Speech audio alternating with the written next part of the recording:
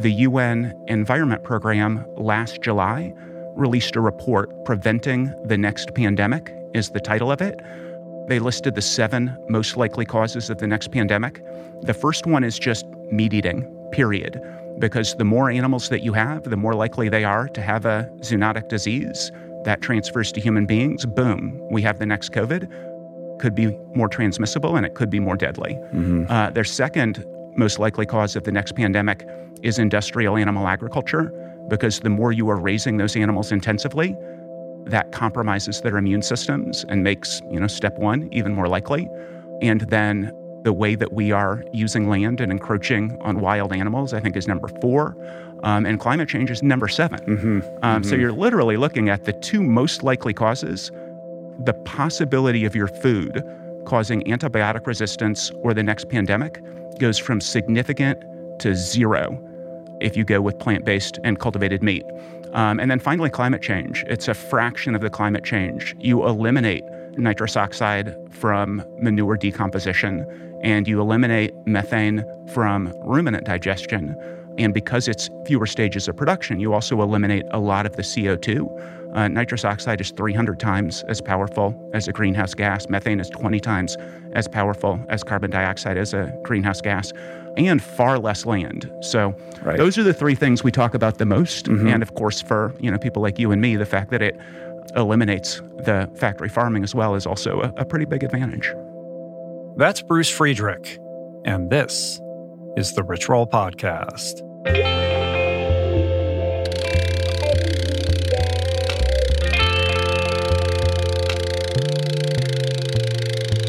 The Rich Roll Podcast. Despite the cultural ascension and mainstreaming of all things vegan and plant-based, the unfortunate reality is that globally, meat consumption is actually the highest it's ever been. And according to the UN, global meat production is projected to double by 2050. At the same time, however, incredible parallel advances are being made in the plant-based and cultivated meat space. Very exciting developments that hold enormous potential to not only mitigate the incredibly deleterious environmental impact of our food system, but to also decrease the risk of zoonotic disease, ameliorate animal suffering, and ultimately feed more people with fewer resources. Here today to bring us up to speed on this trajectory towards reimagining protein and modernizing meat production is my friend Bruce Friedrich, returning for his 3rd appearance on the show, his first being episodes 286 and 402. Graduating magna cum laude from Georgetown Law with additional graduate degrees from Johns Hopkins and the London School of Economics, Bruce is the founder and president of the Good Food Institute, an international nonprofit focused on facilitating the reimagination of meat production. He's also a TED Fellow with 2 fantastic TED Talks with millions of views under his belt that you should all check out. He's a Y Combinator alum and a popular speaker at places like Harvard, Yale, Princeton, Stanford, and MIT on food innovation. He's been profiled in the New York Times and many other prominent outlets and penned op-eds for the Wall Street Journal, USA Today, Los Angeles Times, Wired, and many other publications. Bruce is super smart. This episode is, I think, our smartest yet, and it's coming right up. But first,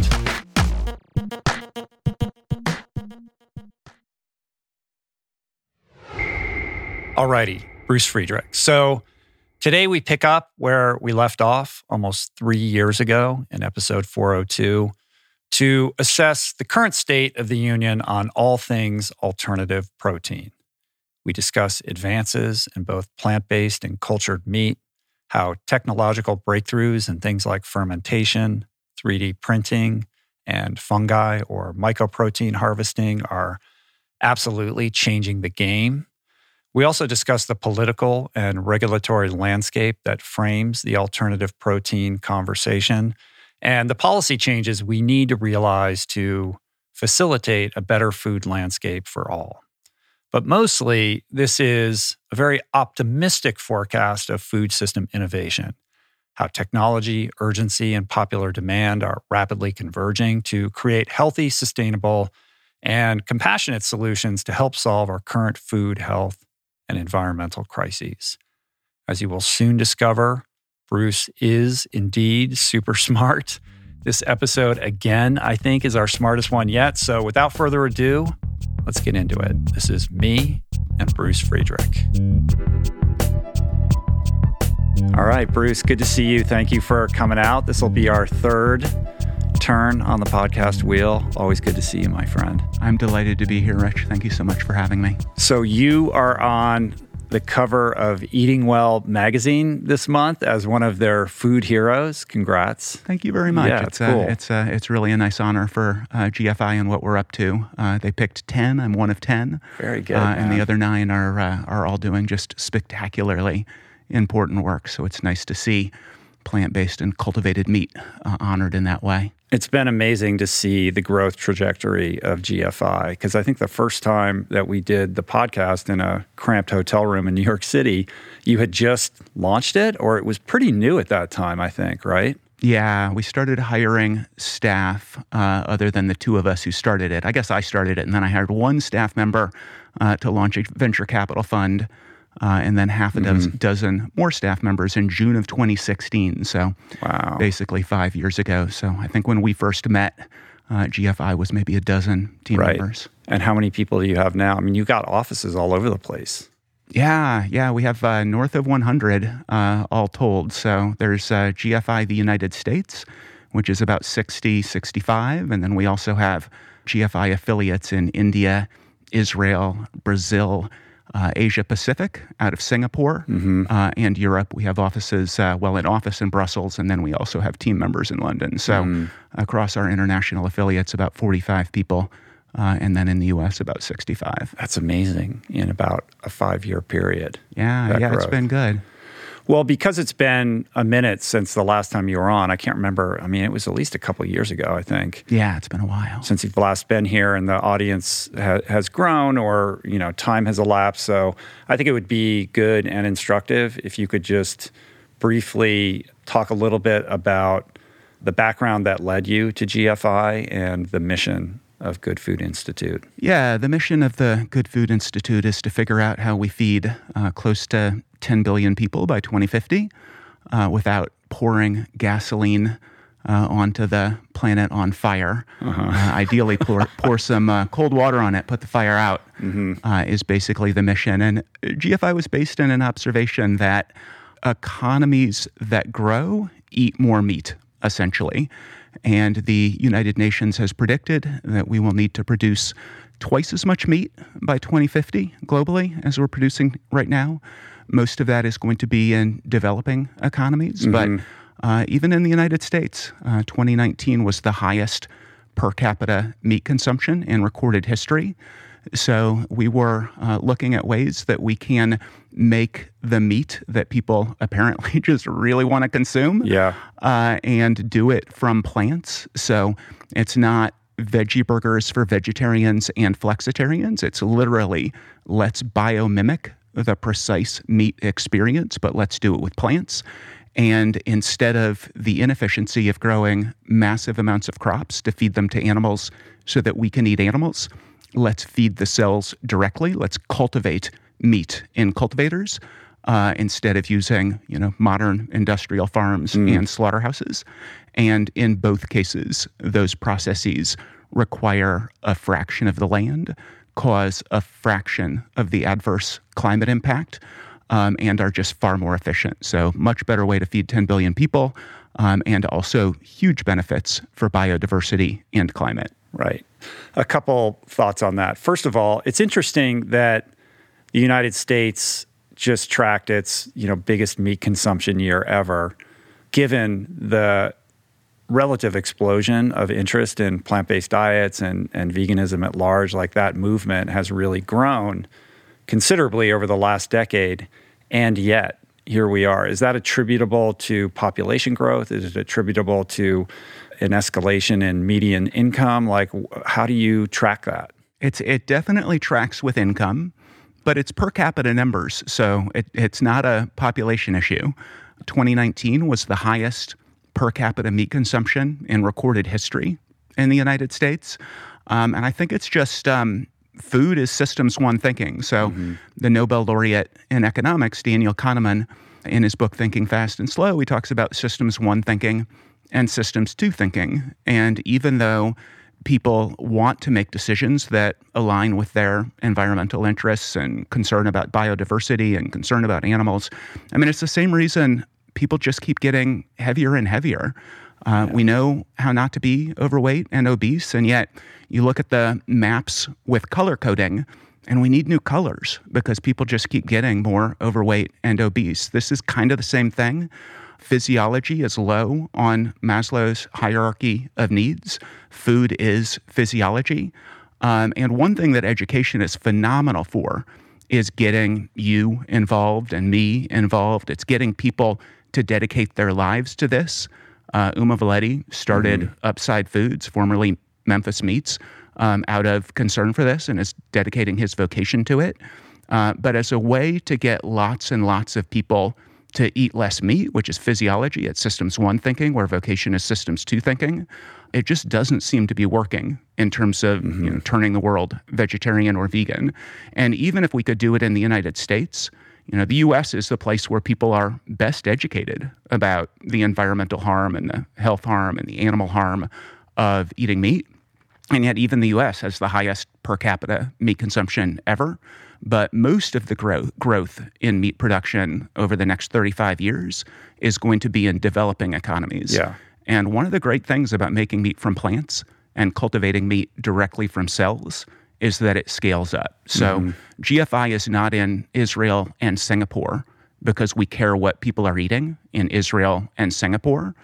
We're in those countries because they are extremely technologically advanced, and because they're small, they have food security issues, which is motivating their governments to go all in on making meat from plants and cultivating meat from cells. So those are places where the technology there can scale globally in ways that are very exciting. Right, and you create this domino effect by focusing on these smaller countries. I had this guy, Sergey Young, here yesterday, who's a Russian venture capitalist focused on anti-aging technology.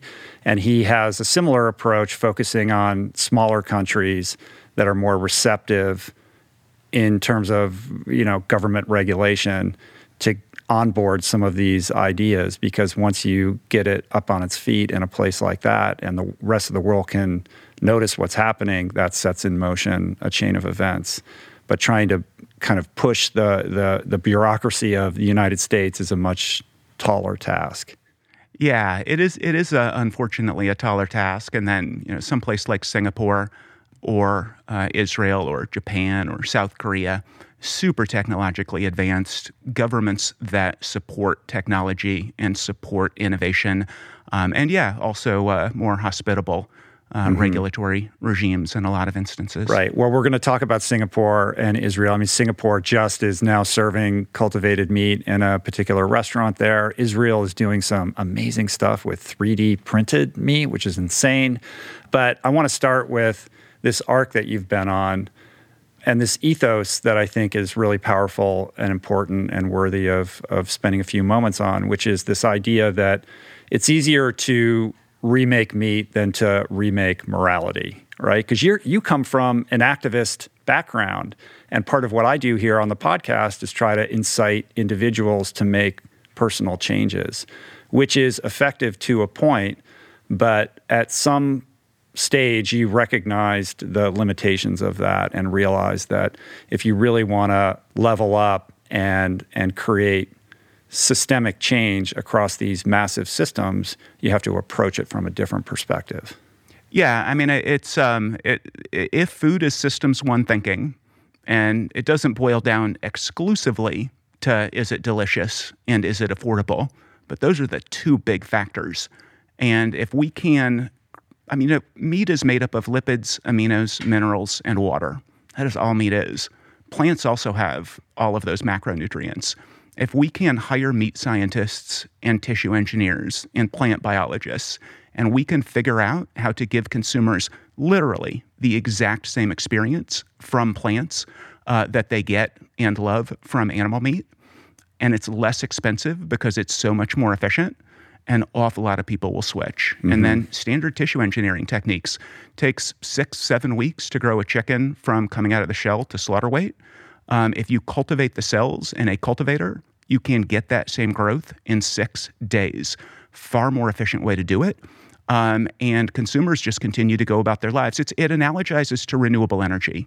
The goal of renewable energy is to simply make this how we power our lives by making it more convenient. Mm-hmm. Same thing with plant-based and cultivated meat. Let's make products that taste the same or better and that cost the same or less. And that science can happen anywhere, just like renewable energy, and it can scale up globally. And in the same way that, I don't have my phone here, but my phone doesn't have a cord, and it's still a phone, and it's also a camera, but it doesn't have analog film. We can divorce meat from the need for live animals. If somebody eats it and they say, this tastes exactly to me like a burger or a nugget or whatever else that came from a slaughtered animal, but it didn't, it's still meat, just like my phone's still a phone and my camera's still a camera. Yeah, sure. And it's important to remember that although these ideas are perhaps new to a lot of people, and there's a period of time where we need to kind of wrestle with the notion of, eating a piece of animal flesh that was cultivated from a biopsy, essentially, originally, and grown in what can be likened to a brewery.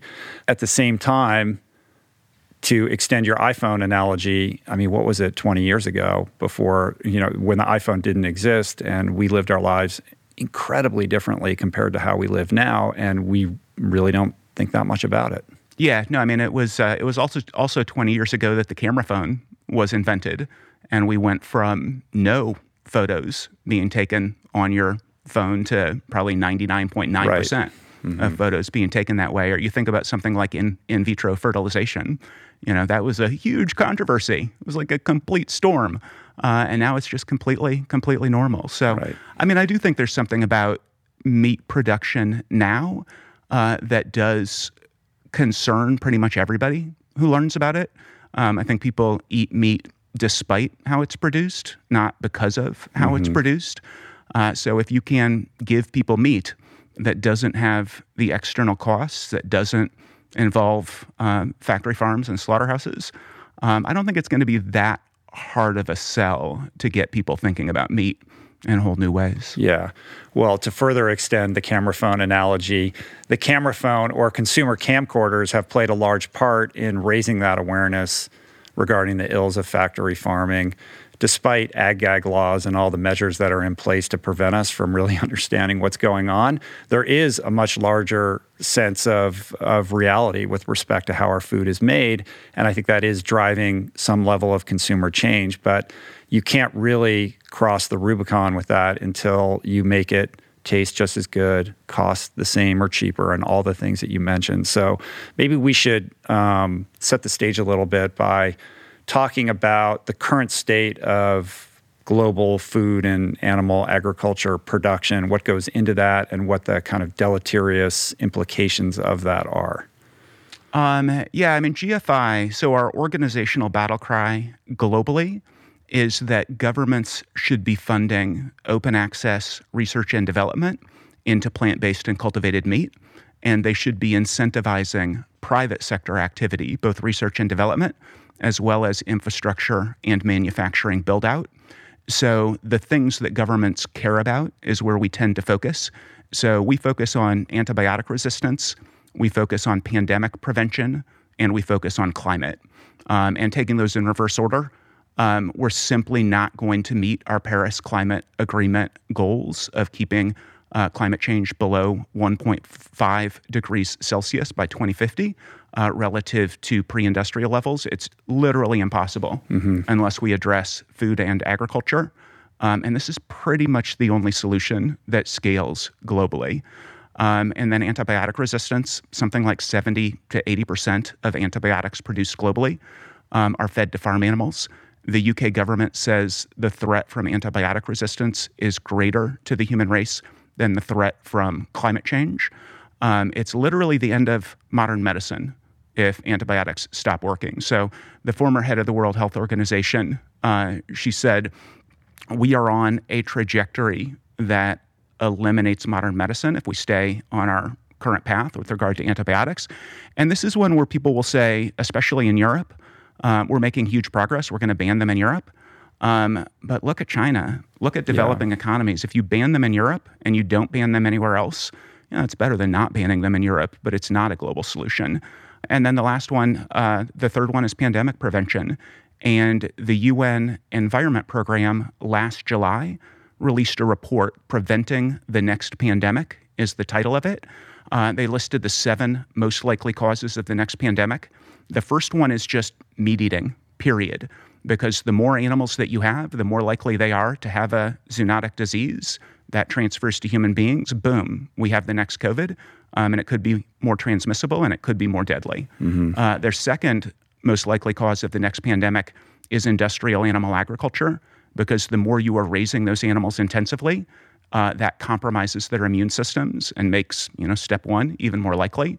And then the way that we are using land and encroaching on wild animals, I think, is number 4. And climate change is number 7. Mm-hmm. So you're literally looking at the 2 most likely causes, the possibility of your food causing antibiotic resistance or the next pandemic goes from significant to 0 if you go with plant-based and cultivated meat. And then finally, climate change. It's a fraction of the climate change. You eliminate nitrous oxide from manure decomposition, and you eliminate methane from ruminant digestion. And because it's fewer stages of production, you also eliminate a lot of the CO2. Nitrous oxide is 300 times as powerful as a greenhouse gas. Methane is 20 times as powerful as carbon dioxide as a greenhouse gas, and far less land. So those are the 3 things we talk about the most. Mm-hmm. And of course, for people like you and me, the fact that it eliminates the factory farming as well is also a pretty big advantage. Sure. I feel like the antibiotic resistance conversation needs a publicity lift. You know what I mean? I don't feel like we talk about that enough. It is such an existential threat. So talk a little bit more about that specific issue. I mean, what is it, 70%, you said, of all antibiotics are fed to livestock? Why is that the case? And how does that lead to the resistance that could make antibiotics in human use defunct? Yeah, so if you get an infection and your doctor prescribes a course of antibiotics, you'll take those for, at the outside, 10 days. Farm animals are on antibiotics for their entire lives. And that's why 70% of all antibiotics produced globally are fed to farm animals. Not because they're sick, but because they would be sick given the intense proximity and the living conditions. Yeah, right? It's a complement. It does cause them to grow more quickly. So you need less feed if you're feeding the animals antibiotics. So it has that sort of ancillary benefit to the farmer. But yes, it also means that conditions that would otherwise lead to massive death losses don't lead to massive death losses because you're using antibiotics prophylactically. And I mean, if people want to scare, Google the end of working antibiotics. If you want an even bigger scare, add the word China to that. There was a piece on the front page of the New York Times Magazine maybe 18 months ago called Pig Zero, which you can quickly and easily find by Googling Pig Zero. You're literally talking about 10 million people a year dying from antibiotic resistance on our current trajectory by the year 2050. And the reason for that is that these antibiotics are dual use. They're also used in human beings. So we treat antibiotic prescriptions very, very seriously. And at the same time, we're constantly consuming them, for a lot of people 3 times a day. Yeah, it's less that we're consuming them. It's less that there's antibiotic resistance in the meat, although there is, in some instances, antibiotics in the meat. It's more that the bugs the antibiotics are designed to kill become superbugs when they figure out how to beat the antibiotics. I see. And then we get infected with those bugs, and you cut your leg, and they need to amputate, right? I mean, it's antibiotics stop working, and that's really a game over for modern medicine. Right. And what is the current state of or statistical landscape with respect to the climate impact of animal agriculture? Yeah, I mean, this is there are two ways to talk about this, and we're working with some folks at Climate Works Foundation and Climate Advisors, and the thing that they're really stressing is missed opportunity in terms of land use, which is also a big biodiversity issue. So the way we have generally talked about it is direct emissions, which is huge in itself. The UN Food and Agriculture Organization says that 14.5% of all direct emissions climate change is attributable to animal agriculture. So that's significantly more than all forms of transportation combined. And the folks at Project Drawdown, their scientists put out what are the most effective ways that we can address climate.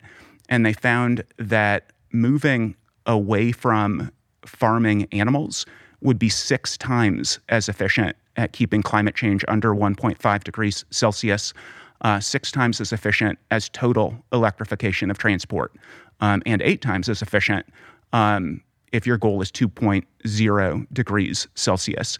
On a sort of per meal basis, chicken is the least climate change inducing meat, and it causes 40 times as much climate change per calorie of protein relative to legumes like soy and peas.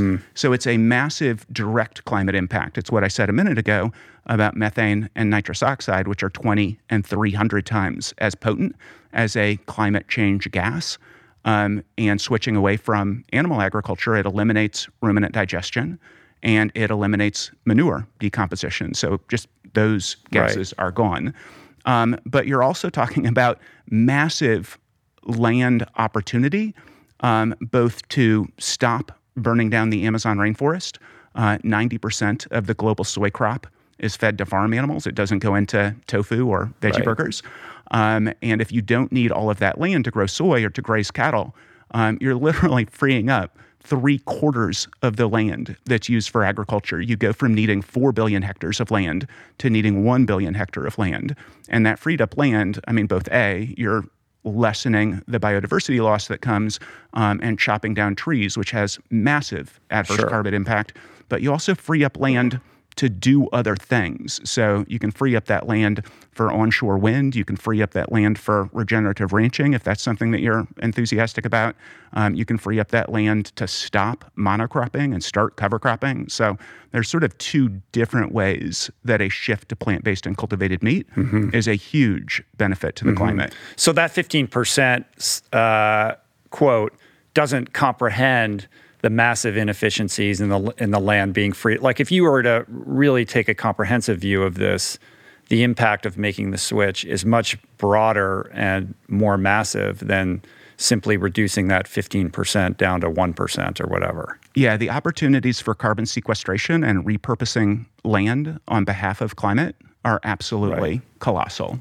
In and of themselves, even if you don't include the direct adverse climate impact. So, I mean, this is why GFI's organizational battle cry is governments should be funding this transition. Governments put money, hundreds of billions of dollars into global health initiatives. COVID cost the global economy, I don't know, but it's in the trillions of dollars. So governments should be stopping the next pandemic. They should be keeping antibiotics working. And as a part of their climate strategy, they're already putting tens of billions of dollars into renewable energy. As a part of their climate strategy, they should be funding open access science, and they should be incentivizing this transition. Right. And it's that battle cry and that mission of GFI that prompted Ezra Klein to write that op-ed piece, right? The Moonshot for Meatless Meat, which caused quite a kerfuffle among certain people, because I think it was an accurate reflection of what you just said. And I was so happy that he wrote that piece. But there's another, there was a sort of misinterpretation of that, a kind of bad faith construal of it to mean that, governments are going to comply, or they're going to, compel people to only eat plant-based meat, and they're going to take away people's cheeseburgers. And it became this political talking point that wasn't really rooted in anything real. Yeah, Ezra was a little disappointed that the piece came out right then, because it was actually 2 different things. The Biden is going to take your burger was separate from the Ezra Klein piece, which was sort of interesting. The Biden is. They seemed like they came around the same time. They came at almost exactly the same time. But the Biden's going to take your burger came from some science into the climate impact. It basically was based in a tabloid in the UK called the Daily Mail, claiming Biden was going to take your burger on the basis of a scientific advisor to the Biden administration writing for a peer-reviewed journal about the adverse impact of climate change, of meat production on climate change, at the same time that Biden was rolling out his infrastructure package, and it came right before the Climate Leaders Summit on Earth Day with John Kerry. But they were separated, but conflated in some people's minds. Right. It became quite an interesting thing on Twitter when that was exploding. Yeah. It was very. It was unfortunate because one of the things that we do at GFI is stay very far away from anybody's going to try to take your burger. So we see. Again, analogizing to renewable energy and electrification of transport. In both of those cases, the idea is not to convince anybody to put solar panels. The big idea is not I'm going to convince you to put solar panels on your car. Right. And it's not I'm going to convince you to pay more for an electric car and you're going to have to, it's going to be inconvenient if you want to go a long distance. The reason solar is less than 2% of energy and the reason electric cars are less than 1% of cars is that there is still a green premium. And the real trick is to make the lithium-ion batteries more effective and affordable. And the real trick is to make the solar panels more efficient and less expensive. In the same way, GFI is focused on the supply side of this. We want plant-based meat and cultivated meat, as we've been talking about, to simply be the way meat is produced. So we're not the people going door to door telling people to put solar panels on their houses or to drive electric vehicles. We're the people behind the scene pushing to make sure that the solar panels and the lithium-ion batteries are more efficient and less expensive. That's what we see as our role. So we stay out of the trying to convince people to eat less or no meat because we are laser focused on what feels like it's going to be a lot more politically palatable, especially if we can frame it in terms of international cooperation and innovation and farmers and jobs, which is a very easy framing to do, especially the out-innovate China aspect of it. Yeah. So if we can focus there, we're hoping we can do something, bipartisan and focused on American ingenuity or Chinese ingenuity for that matter, as sort of the framing. They call it attraction rather than promotion in AA. That's a big slogan, and that's exactly what you're talking about. It should be a bipartisan issue. It should be something that everybody's on board with. And as we reckon with how to compete with China and recognizing that China, basically has monopolized the battery market and outpaced us in that regard, which, puts us as a nation, in a deficiency. We have an opportunity with plant-based meat and cultivated meat to lead the charge and be, the sort of leader in this space. And that should be something that Washington should get behind. And I think, we'd all be well advised to put together some kind of Manhattan Project, Moonshot type, wonky brain trust in Washington, which is part of what you're doing, to really pioneer all of this. Yeah, no, that's exactly right. And we look at solar panels in the United States, 80% of them are made in China. Or you look at lithium-ion batteries for electrification of transport, and the Chinese have 93 gigafactories for lithium-ion batteries. The U.S. has 4. In 10 years, China's going to have 140. We're going to have 10. So the American jobs plan from Joe Biden, it has 3 focuses. The first is jobs, the second is infrastructure, and the third is out-innovate China, which seems like the sort of one super bipartisan aspect of it.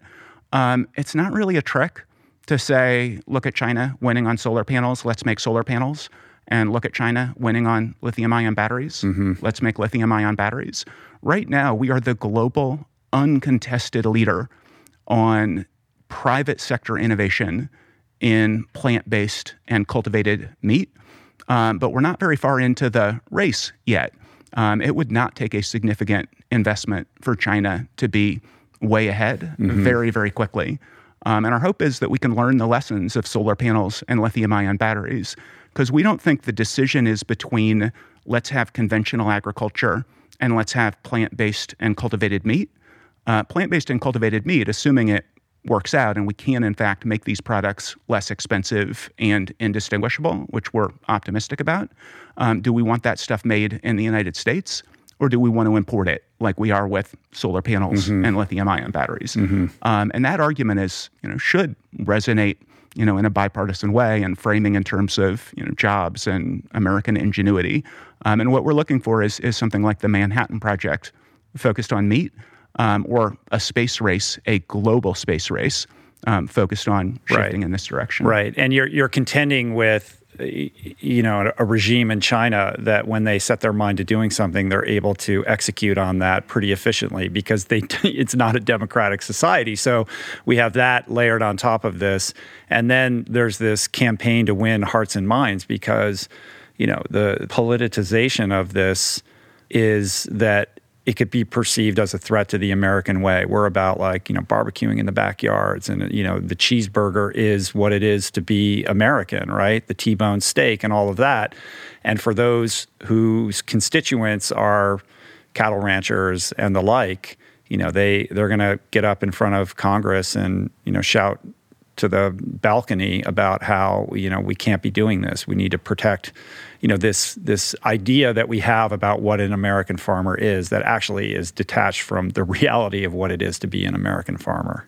Yeah, and one of our pitches, and I think Ezra in his piece put it really nicely, he said something like, surely if we can incentivize farming practices that are bad for the land, we can shift to incentivizing farming practices that are good for the land. Farmers understand what is good for the land and what is not good for the land. And if you talk to farmers, they're not excited about monocropping. Even cattle ranchers are not excited about shipping their cattle to feedlots. They're not excited about shipping those animals to these sort of massive slaughterhouses.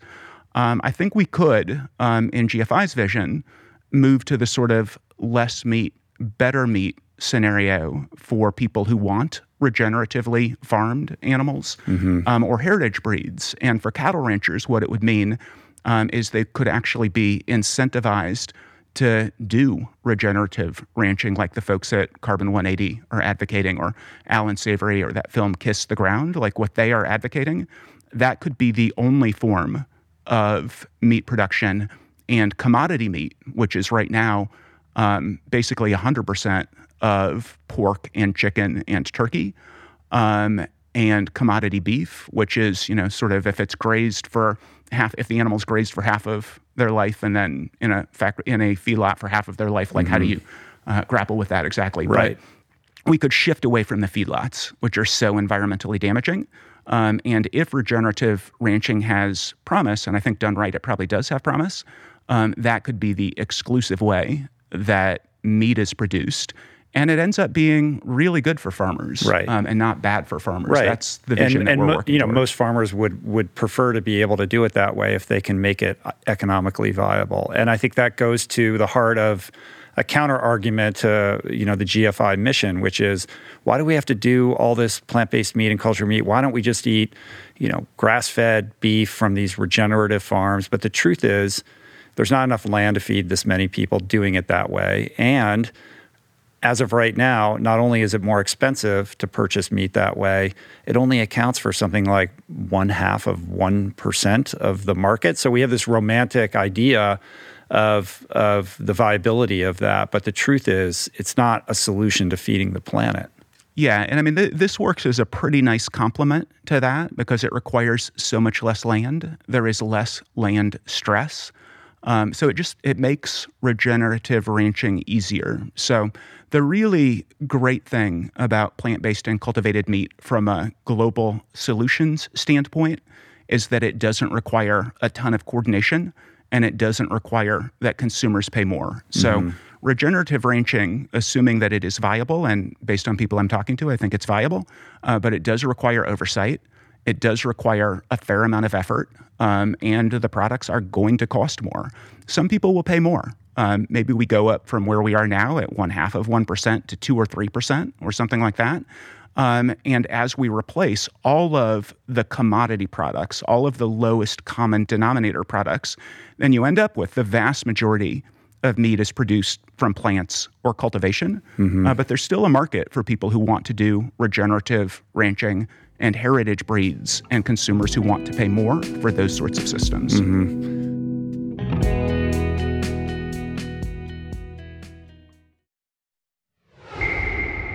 Talk a little bit about the inefficiencies and the food waste that's caused by our current system. I mean, you alluded to it in terms of the amount of land required to raise animals for food, for human consumption. But when we think about food waste, we think about the food that we're tossing out in the garbage or the food that goes down the garbage disposal or into the compost. But food waste is actually a much larger, broader issue. Yeah, this was actually what turned me plant-based 33 years ago. I read Diet for a Small Planet by Frances Moore Lappé, and she makes an argument that just had not occurred to me somehow growing up in Oklahoma, eating basically nothing but meat, and that is that animals need to eat too. So according to the World Resources Institute, the most efficient animal at turning the crops that you grow into meat by feeding those crops to the animal, the most efficient animal is the chicken. And it takes 9 calories of soy or wheat or oats or whatever you're growing. It takes 9 calories into a chicken to get 1 calorie back out from the chicken. So that means 9 times as much land, 9 times as much water, 9 times the pesticides and herbicides. And then you're growing all of those crops and you're shipping them to a feed mill. And that is pollution, spewing, and energy intensive. And you're operating the feed mill and you're shipping the feed to the modern industrial farm on gas-guzzling 18-wheelers that are pollution spewing and energy intensive, and you're operating the farm. And then you're shipping the animals to the slaughterhouse and you're operating the slaughterhouse. So it's both the rank inefficiency of 9 calories in to get 1 calorie back out, as well as all these other stages of production. And with cattle, it's 40 calories in to get 1 calorie back out. It's horribly inefficient. And you have to deal with all the refuse that causes as well. Yeah, it's a massive amount of water. It's a massive amount of manure. The manure is destroying aquatic ecosystems. It's destroying soil. It's rendering soil barren, essentially. And yeah, I mean, it's basically cities and cities and cities of untreated waste. We're in Los Angeles. The waste is treated, but there's Harris Ranch just up the road, and the waste is not treated. You can't drive by that without knowing what's going on there. It's quite a sight and quite a smell when you pass it. And and also as this accelerant to climate change, I mean, it becomes a social justice issue at the same time, because the communities that are going to be most heavily impacted by these seismic shifts in climate are going to be, the sort of underprivileged communities or the sort of sea-bearing, cities that are on low-lying lands that are just going to get devastated by this. Yeah, I mean, COVID-19, we had 700 million people in abject poverty globally. Before COVID-19, we have 900 million people in abject poverty now after COVID-19. It's probably even worse considering what's happening in India and Brazil at the moment. And we're probably, we're sort of out of it in the United States and not paying that close attention to what's happening in places like India or Brazil, but they're very much not out of it yet. Yeah. So when you're talking about climate change or antibiotic resistance or pandemic prevention and pandemic adaptation, it's absolutely true that globally, the people who can least adapt are the people who are going to be most adversely affected. And they're also the folks who contributed the least to the problems. So from a sort of global social justice perspective, the planet is on fire in multiple different ways, not just climate change, also pandemic risk, also the end of modern medicine through antibiotic resistance. And it is an absolute moral imperative that we move in this direction as quickly as possible. And back to the idea of something like regenerative agriculture or unionizing slaughterhouses or getting rid of agricultural subsidies, those are all really good things to do, but they take a lot of work, they take a lot of coordination, and we succeed on all 3 of those in the United States, and the 95% of the globe that is not the United States has not changed at all. So The real sort of wonderful thing about shifting to plant-based meat and cultivated meat, and the reason that it analogizes to electrification of transport and renewable energy, is that if we can get the numbers right, if we can make the product that people like at a lower cost, it simply takes over and becomes how meat is made with all of these massive benefits. Right. Well, speaking of products that people like, let's talk about the current state of plant-based meat, like focusing on that. At this point, I would say the majority of the people who are watching or listening to this have probably tried a Beyond Burger, Beyond Meat, or an Impossible Burger at this point. It's quite something, the extent to which this has become ubiquitous and can be found in most of the fast food chains at this point. And, I've started traveling again, and, there's Beyond Burgers on the menu at most restaurants that serve hamburgers now. It's crazy. So where are we at and what's to come? It has been extraordinarily gratifying to see the success of both the Beyond Burger and the Impossible Burger, and also the success of those companies. So I remember when Beyond got into TGI Fridays like 3 or 4 years ago, and everybody was so excited. And like you said, right after that, White Castle had the Impossible Burger, and then Carl's Jr. had the Beyond Burger, and then Burger King had the Impossible Burger. And it's really great. And there has been significant displacement even at higher price points. But you're not going to see massive displacement. You're not going to see the benefits that could come until we get the price down, the taste identical or better, and all of the products. So Ethan Brown at Beyond Meat, in his most recent quarterly call, because now they've IPO'd, so you can get a lot more public information, and he said they expect to reach price parity with at least one product by the end of 2024. So 2.5 years from now. Right now at grocery, you're paying something like 80% more on menus. You're paying like 20 to 30% more. Impossible is a little more than twice the cost. Yeah, it's more expensive. And people are still doing it though. And that proves the point I made a second ago, that people right now eat meat despite how it's produced, not because of how it's produced. And these are very new products as well. So people are sort of very, very excited about them. Their margins in terms of sales are just skyrocketing. We saw in 2020, 45% more plant-based meat consumed in 2020 as opposed to 2019. But they're starting from a pretty low place. So you can have that happen in 2020, even with conventional meat consumption going up a few percentage points, and it's still going to be more than ever before. And so the solution really is that, this is one of the reasons that GFI, somewhat controversially, is very excited about JBS and Tyson and Cargill and Smithfield and BRF. Those are the 5 biggest meat companies in the world, about them going into plant-based meat, both because if they see it as opportunity, they can mainstream it, and then also if they see it as threat, they will do things to fight against it. And we would love for them to mainstream it. They also have massive distribution channels. They have massive capacity to scale up. But the reason that people like Pat Brown, who runs Impossible, and Ethan Brown, who runs Beyond, no relation, the reason they are excited about this sort of competition is they are creating a market sector. So right now, success for Beyond is success for Impossible, and vice versa, because it puts into people's brains the idea that meat can come from plants.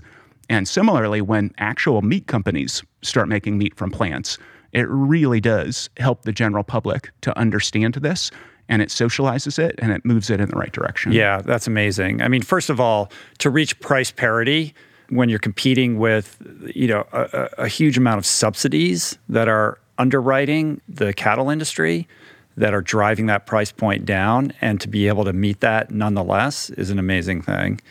Secondly, you got to work within the system. If you want to create systemic change at the highest level, it's easy and perhaps even lazy to just point your finger at the bad guys and claim that they should go away, but they're not going away. So How do you get them to change?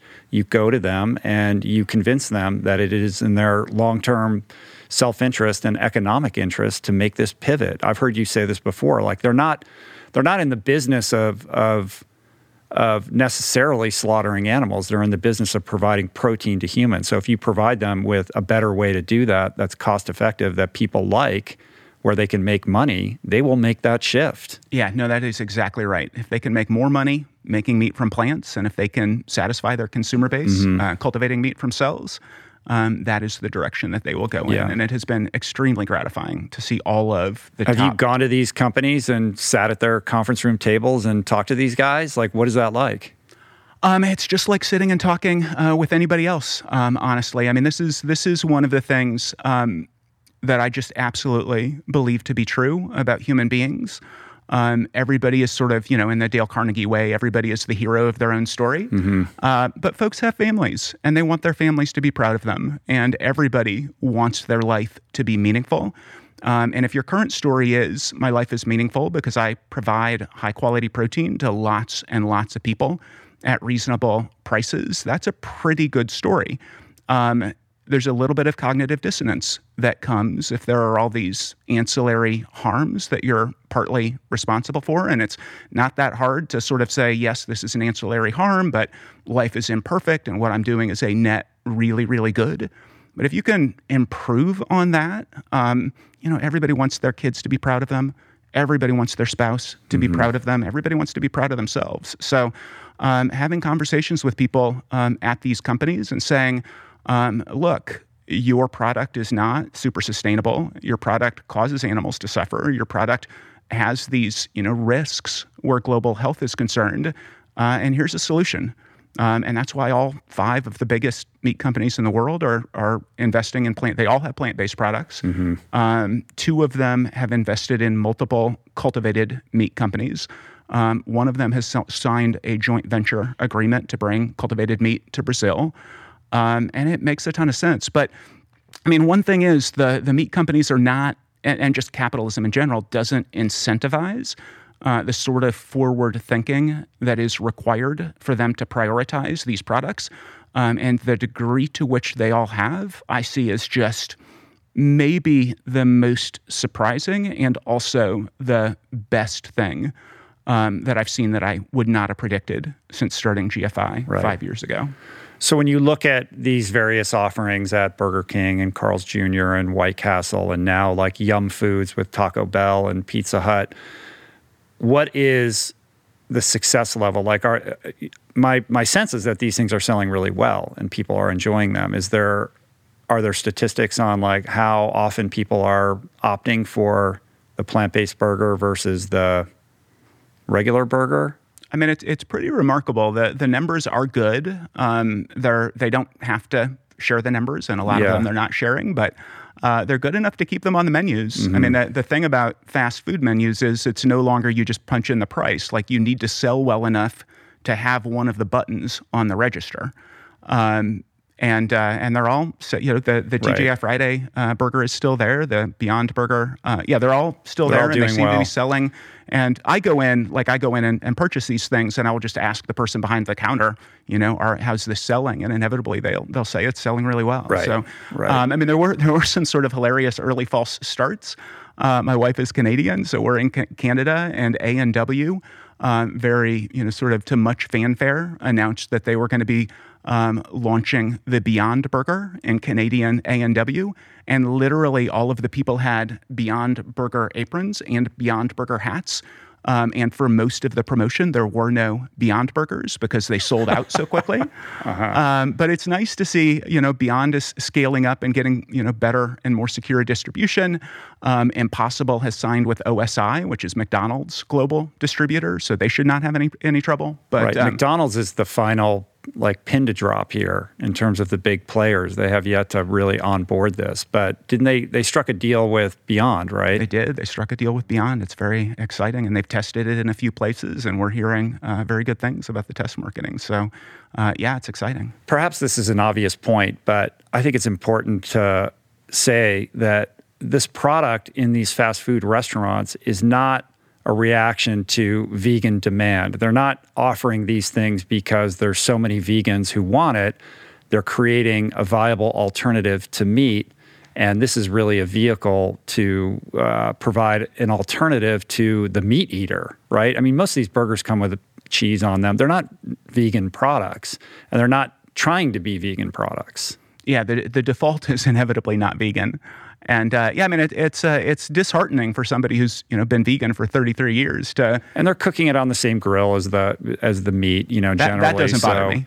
But if you're the super hardcore, this is not for you. Like this is not the product. This wasn't designed for you. This is designed to not placate. That's the wrong word, but to please the meat eater who's just looking for a different option. And the fact that it's not only viable, but like working and successful, I think bodes well for the future expansion of these types of products. Yeah. And the thing I was going to say is disheartening is just that the numbers of vegetarians and vegans have not changed very much since I went vegan 33 years ago. You've been doing this for a long time, Bruce. I know. And what that means is exactly what you just said. McDonald's and Burger King and all the folks who are looking in this direction, they would not do this for vegetarians and vegans, because when the polls are done, even though saying you are a vegetarian or a vegan is a little bit more popular than it's been in past years, when they actually do which of these products have you consumed in the last month, the numbers are not higher than they were 10 or 20 years ago, or not much higher,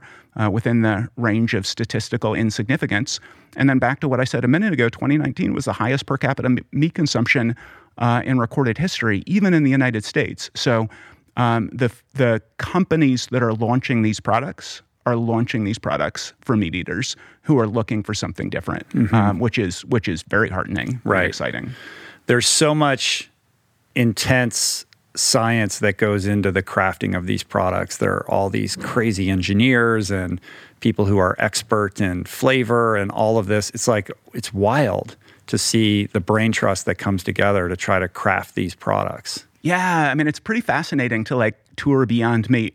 And they actually have all of these meat scientists because they're making meat.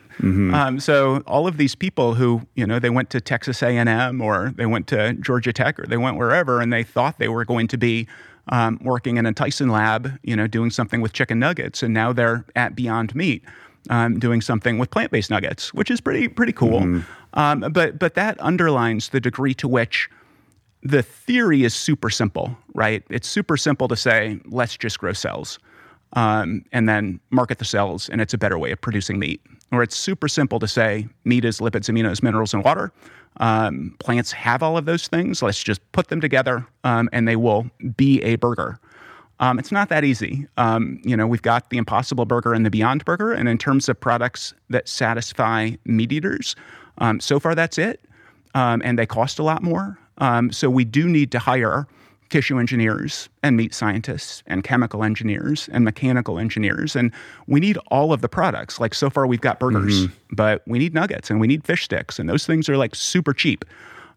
So we are optimistic with both plant-based and cultivated meat that especially with economies of scale, these practices are so much more efficient that we should be able to get to taste the same or better and cost the same or less, all the way up to chicken breasts and fish sticks and filet of fish and T-bone steaks.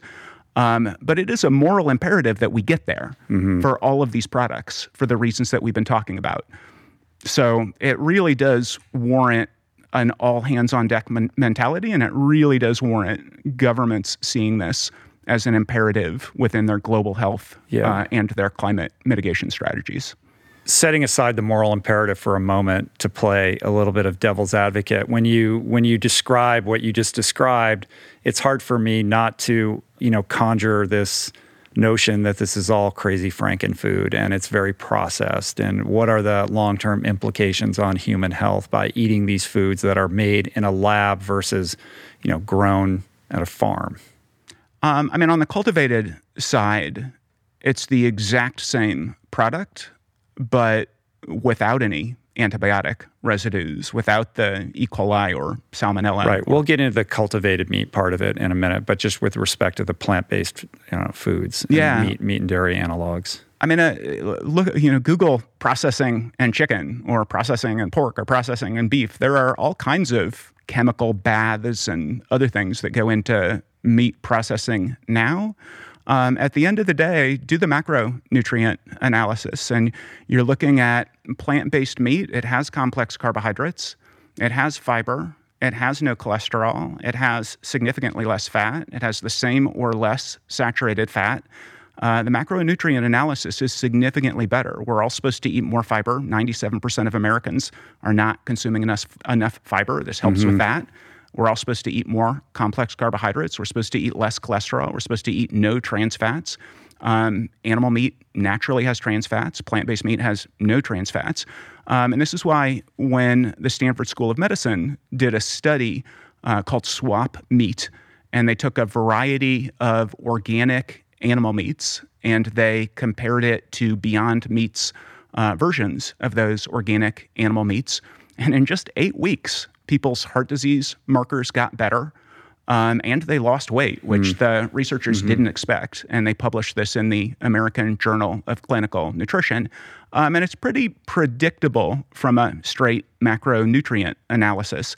And then for people who are concerned about people in developing economies, actually, tofu is processed and hummus is processed. The processing of the plant proteins makes them more bioavailable for athletes, and more bioavailable, much more importantly and significantly, for people in developing economies. The protein for people who are protein deficient is actually a higher quality protein. In the U.S., we're not protein deficient, so it probably doesn't matter that much.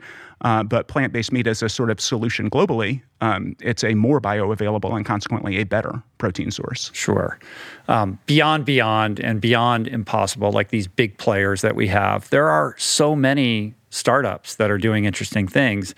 And it's been cool to kind of pay attention to these new companies that are percolating up and things that are happening with like fungi, like they're making plant-based meat out of mushrooms essentially, and they're making leather out of it. And it's really a product of like these amazing scientists who are figuring out how to use these things that we've always had in our lives and discover new purposes for them that solve these big problems that we have.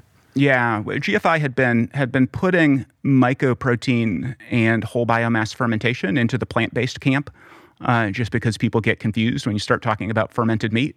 But yeah, I mean, corn has been around since 1985, right? Doing whole biomass fermentation. QUORN, right? QUORN. Yeah, they're the biggest of the alternative meat companies in the world still. Oh, I didn't know that. I didn't know they were that big. Largely European, so they're omnipresent in Europe. A little less omnipresent here, but yeah, they've been doing whole biomass fermentation since 1985. But there are a small army of whole biomass fermentations coming along in just the last couple of years, and it's pretty exciting. And then there's also precision fermentation, which is basically programming a yeast or a plant to create the actual animal proteins, dairy proteins, or egg proteins, or in the case of Impossible Foods, heme proteins. So they use precision fermentation to create the heme that goes into their burgers. But yeah, just an overwhelming amount of exciting stuff happening in the startup world. Right. What's the angle that our mutual friend Paul Shapiro has taken with his Better Meat Company? That is very exciting, what Better Meat Company and Paul are doing. They're doing mycoproteins, so they're doing whole biomass fermentation, and they're doing it as ingredients for actual animal meat. And for plant-based meat. So they are a business-to-business supplier. And Purdue has I think they call it Chicken Plus nuggets that are 50% Better Meat Company and 15% Purdue actual chicken. And they win in taste tests against the alternative. And the thing that is most exciting to me about Better Meat Company's production process is it is already less expensive than conventional beef. And especially as a blend, it can already taste the same or better and cost the same or less. So this could be a really great way for both the plant-based companies as well as the conventional animal-based companies to get some high-quality protein and some fiber lower the cholesterol and trans fat numbers in their products, and massively increase their sustainability metrics. Explain mycoprotein. It's MYCO. It's not micro. It's myco, right? It's myco. It just means mushroom. I see. So it's a it is a fungal thing. It's a fungal protein, just like corn. It's the same basic thing. They're calling their protein RHIZE, RHIZE. Is what the protein is called. But it's a mycoprotein. It's a fungi. And it uses whole biomass fermentation, which is the environmental metrics are superb. The protein digestibility is superb. And Purdue and Johnsonville Sausage are already using it, and their customers are loving it. And it's already less expensive than beef as it scales up. He didn't start this. This is all really fast too. 3 years ago, yeah. He started it 3 years ago. They just had the ribbon cutting. Wow. Very cool. The mayor of Sacramento was there. I know you were just there, right? I was, yeah. It's wild. Well, let's talk about cultivated meat. I mean, first of all, this has gone through some nomenclature changes. It was lab-grown meat and cell-based meat. I guess we're calling it cultured meat now. What is it? What is the appropriate vernacular? We call it cultivated. Cultivated meat. You can cultivate your cultivated meat in a cultivator. Uh-huh. I think cultivated will probably become the nomenclature of choice. Some people are calling it cell-based because they did differentiation studies, and that's the thing that consumers most quickly and easily understand is not industrial animal meat, that it's produced in a different way. Cultivated has pretty consistently been fine for differentiation. And won across the various metrics of would you consume it. So basically what they do is they show consumers two packages, and one will say cultivated and the other will say, well, yeah, cultivated, and they've tested it against cultured and cell-based and cell-cultured. You add the word cell, and people think science. Yeah, it immediately gets weird. And the metrics go down. So cultivated, from a nomenclature standpoint, is what we are using. More and more companies are using it, and that's what we're hoping will become the nomenclature.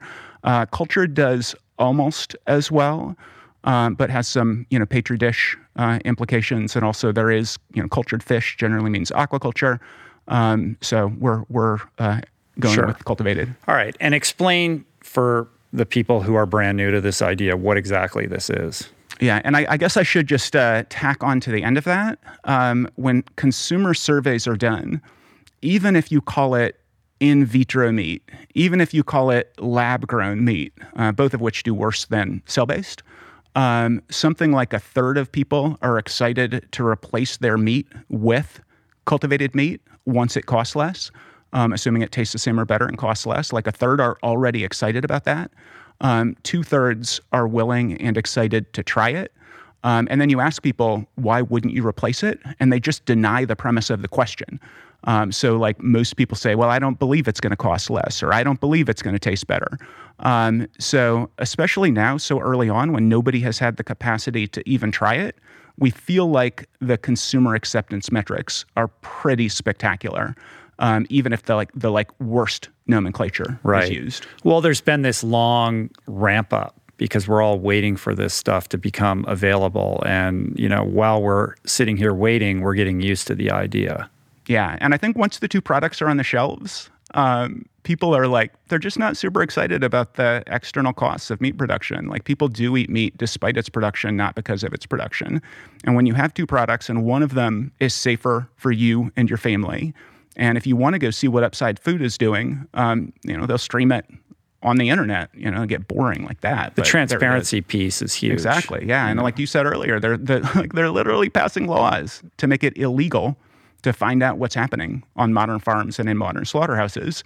Whereas the production process for plant-based and cultivated meat, they will stream live on the internet. We're live streaming every aspect of this. Exactly. So essentially, the idea here is you take a cell culture from an animal, a biopsy, and you grow that cell culture, or you protect it, or you create these cell banks, and you use those to then create these meat products that you essentially brew in these breweries. Yeah, you bathe and the they cells grow on a scaffold.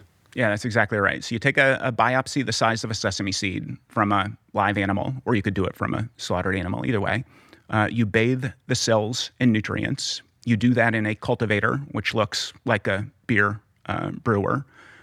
You can do it on scaffolds, or if you just need the cells for nuggets or burgers or something, you don't have to do it on a scaffold. And then you harvest the meat. It's a super simple process, which was sort of fascinating for GFI. When we started working on GFI 5 years ago, we assumed that we know everything we need to know about plant-based meat because we've all been eating veggie burgers for decades.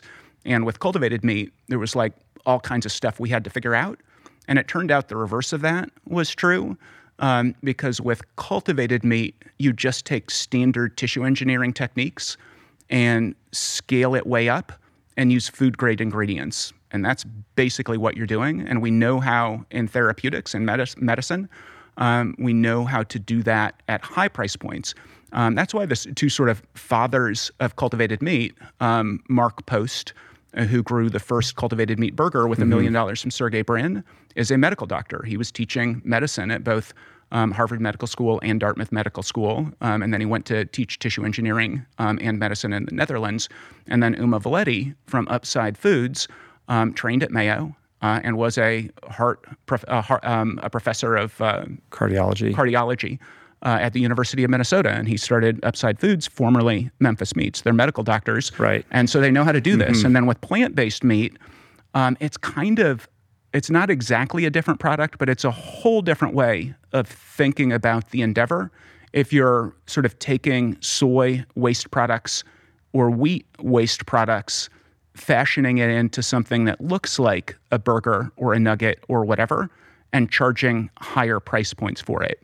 So really figuring out how to take plant proteins and create the entire meat experience is a very different way of thinking about that endeavor. And we've been using twin screw extrusion literally for decades, which is what's made for pet food and snack food and that sort of thing. It's almost certainly not the best way to produce plant-based meat. So it really has been sort of an interesting shift, because cultivated meat, very, very simple. Plant-based meat, like a gazillion different ways of thinking about it and a gazillion different ways of thinking about the inputs. Right. And there's this battle about which one is the more viable path to take, right? Yeah. Where should we be placing our bets? I mean, GFI is placing its bets on both, but what's your sense of how this will play out over the next decade? One thing that we have been surprised by is the number of plant-based companies that are coming along, and they're sort of thinking about the endeavor in the older way. So one of the things that we challenge, especially the plant-based companies, to do is to remember that Beyond Meat was started on the back of university research from the University of Missouri. They started working on it in 2009. They didn't have a product for 3 years. Impossible Foods, Pat started working on that in 2011. He's one of the foremost chemical engineers in the world. Very accomplished scientist. And it took him 5 years to have the first product, the Impossible Burger. So if you're starting a plant-based company and you say, I'm the next Impossible Foods or I'm the next Beyond Meat, and you also say for $10 million, I can have a product on the market in 8 or 10 months, like those things don't compute. For plant-based meat, we really need to challenge the plant-based meat companies to go the short-term competition with one another on behalf of the longer-term competition with the entire meat industry. Yeah. And with cultivated meat, that's in stark relief. Like everybody knows if you are a cultivated meat company, it is going to take you 3 to 10 years.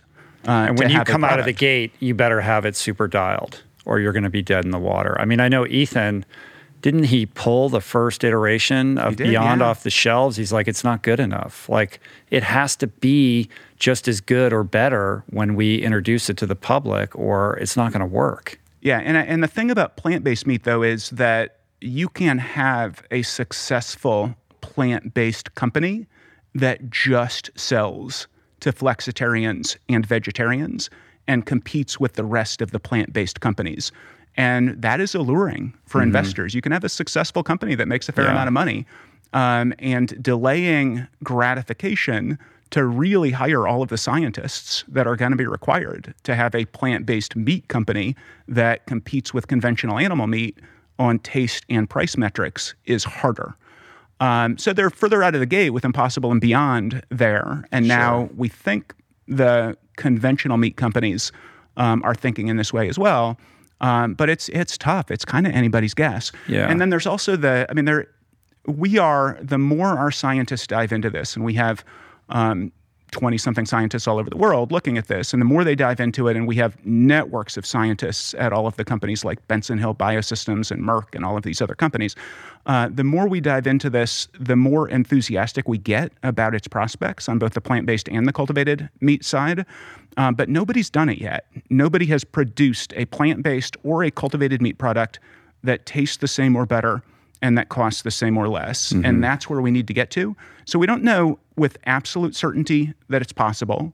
We do know with plant-based and cultivated that it's going to take a while, especially for like chicken nuggets and fish sticks. And so which one wins is probably going to be, to some degree, a product of resources. And then there's also the sort of billionaire that wants to change the world factor. Like if Jeff Bezos or Elon Musk said, okay, I've got Mars and I've got, Amazon, or I've got Mars and I've got Tesla. Like if they were to say, gosh, the way that we're producing meat right now is incredibly antiquated, and I am going to relegate this harmful way of producing meat to the dustbin of history and put the resources that are necessary into, then they can pick plant-based or cultivated, and suddenly that becomes the one that wins. That will be the accelerant. Yeah, but I feel like either way, it's an inevitability. Like we're headed in that direction. It's going to happen. Cultivated meat's going to take longer. It is interesting that, I'm sure you know this, like Pat Brown is less sanguine about cultivated meat. Like he told me, like he's all in on plant-based meat, not so certain about where we're headed with cultivated meat. Yeah, I think, I don't think Pat has looked at the science in a while on cultivated meat, which is perfectly understandable. He's running a multi-billion-dollar plant-based meat company. I will say, so GFI hired our first scientists in June of 2016. And when I first started working on it at the end of 2015, I assumed that cultivated meat was going to be the province of university researchers for quite a while. Mm-hmm. And Uma Valetti convinced me that it was ready for commercialization, but not completely. So the first thing I said to our scientists when we hired them in June of 2016 was figure out whether cultivated meat can work, because GFI is agnostic. We can go all in on plant-based meat if we don't think cultivated meat will work. And the more we have dived in, the more optimistic we have become. And we produced the first ever life cycle analysis, and more to our point, techno-economic analysis that included NDA information from companies. We had 15 companies and the government of Singapore, their Agency for Science, Technology, and Research, all participated with a company called CE Delft. So we didn't get any of the proprietary information. CE Delft got proprietary information from 15 companies and worked with ASTAR, the government science agency of Singapore, to map the path forward. And the more people dive in, the more enthusiastic they get about the possibility of cultivated meat. And it's going to require some government support, just like electrification of transport and solar have required government support. It might be inevitable over sort of the longish time frame if we relegate it exclusively to startup companies. But with government support, our scientists become more and more convinced that it's doable. And if that changed, we'd stop doing it.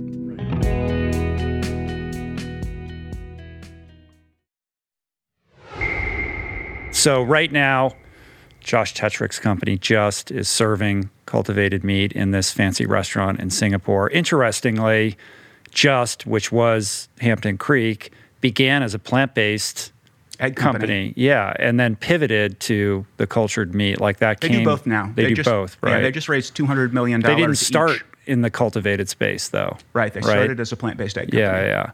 And that's kind of proof of concept. Slowly these things are going to get onboarded, and we'll reach a pivot moment in terms of scale when it will all become affordable.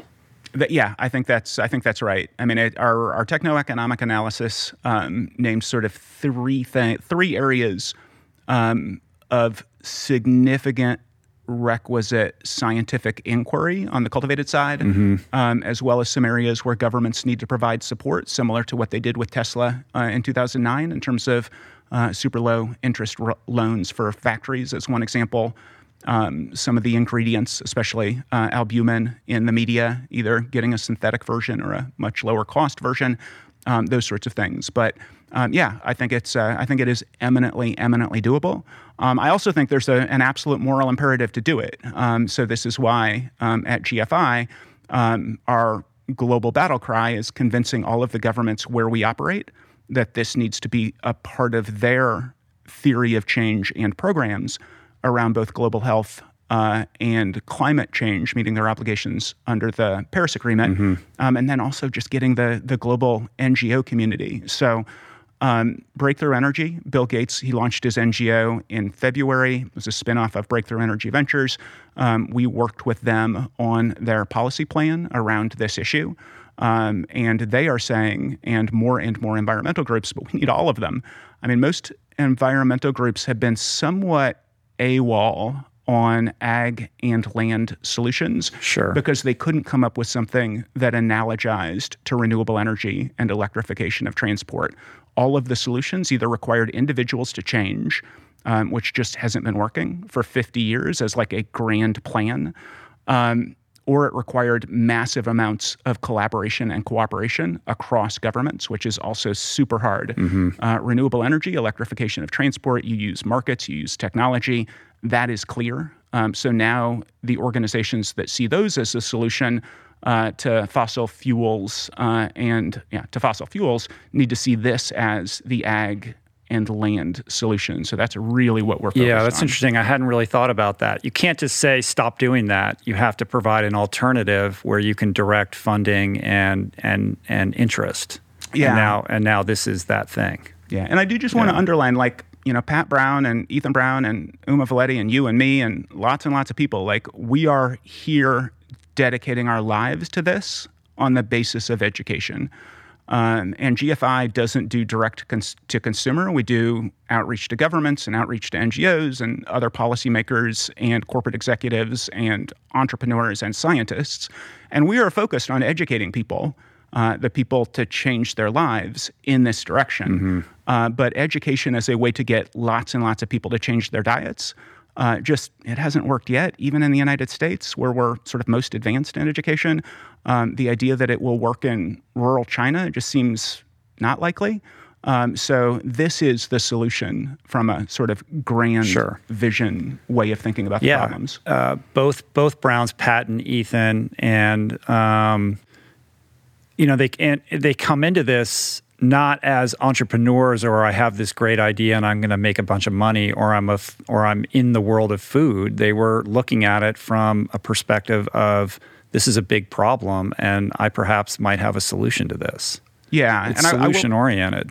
Yeah, no, that's absolutely right. I will take this opportunity to say, the foundation of GFI was looking at people like Pat and Ethan and Uma and Josh Tetrick, and saying all of these guys have the solution, and then they have a company, and all of their science is protected by IP law, which is great for them. You have to do that, but you want to open source this stuff. Yeah. So our first 6 hires, 2 of them were scientists, and nobody before GFI had said, what is the technological readiness of these technologies? What are the critical technology elements? What do we know? What do we not know? Where are the areas of exploration where we don't even know what we don't know? And let's start filling those gaps. So the first thing we did in science and technology was produced the technological readiness assessments.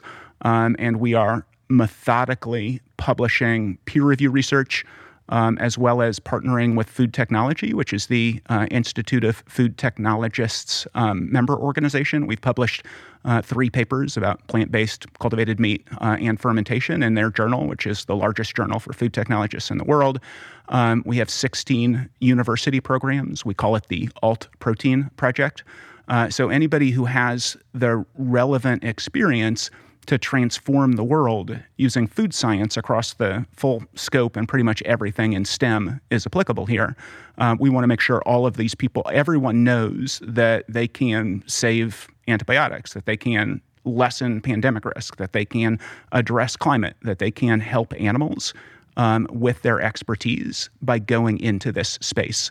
And we are open accessing everything, and we are inviting everybody to the table. So we have monthly the science of alt protein seminars. We have monthly the business of alt protein seminars. And somebody the other day said gfi.org is the Wikipedia of alt proteins.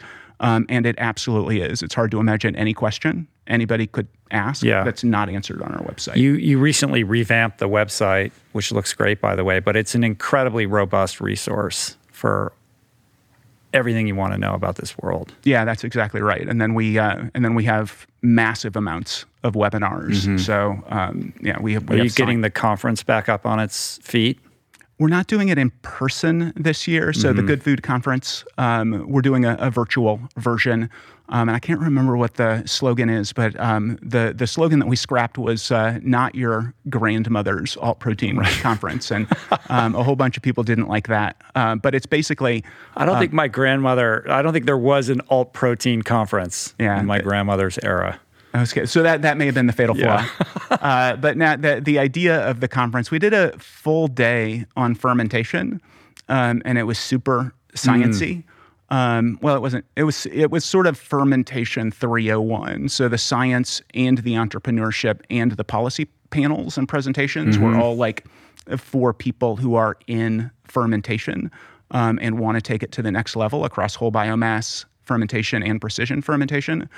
This conference, I was looking at the schedule that folks have put together, and it's all like sort of policy, corporate engagement, innovation, and science 301. So it's sort of next level and for people who really want to dive in. And then we go out and we go to Cargill and ADM and Nestle and all of the sort of people who are working in fields where their expertise would be applicable here, but aren't here yet, and say, hey, come learn about what it means that you're a fermentation scientist or a meat scientist or whatever else, and how you can apply those skills here and all of the opportunities that exist here. So our 2018 and 2019 conferences were phenomenal for getting people involved and interested and excited. This is sort of a step up in terms of the intricacy of the panels. That's cool. One of the other things that I didn't realize and never had thought about until I heard you talking about it with Simon Hill on his Plant Proof podcast is the fact that once you perfect this, or not even perfect, but once you get cultured meat up on its feet, it's not just about steaks and chicken breasts. Like you can literally do all these crazy delicacies like foie gras or like, just imagine the aperture opening up to, our choice of animals that we eat is driven by the history of domestication, right? But then suddenly you could culture any type of meat, which is freaky and weird.